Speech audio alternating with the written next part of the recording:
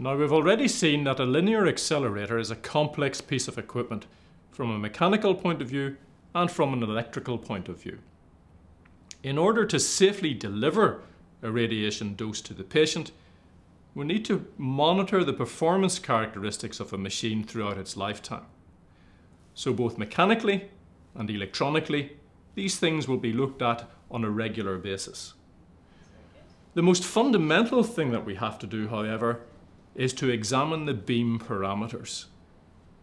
And if you remember that a patient is being treated on a daily basis for maybe up to 5 weeks, it's important that the beam parameters do not change during that period. In order to successfully treat a patient, we need to understand how radiation affects human tissue.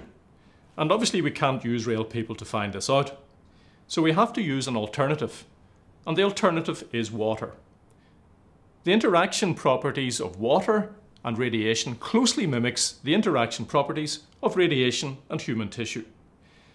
So whenever a new machine is installed, one of the most fundamental measurements that we can make is to measure the interaction between the radiation and the water. And we do this by using a water tank. We use ionization chambers placed inside the water tank, which we fill with water to a depth approximately 2/3 full. And for certain field sizes, we scan across the water phantom and down to different depths. So the measurements used at different field situations, at different depths in the water, are the measurements which are fed into the treatment planning computer and can be used to plan individual patients' treatments.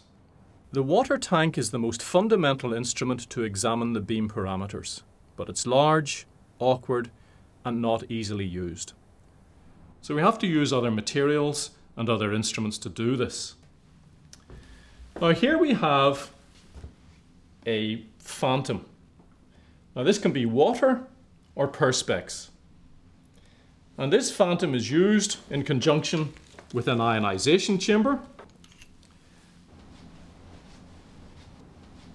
The ionization chamber is inserted into the phantom. And the end of the cable fits onto the electrometer, which is situated outside in the console area of the unit. Now this ionization chamber is used for photon measurements.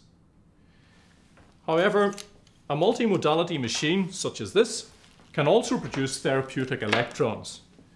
And in order to measure the electrons, we use a different type of chamber, a parallel plate chamber. And this chamber is used in connection with a solid water phantom.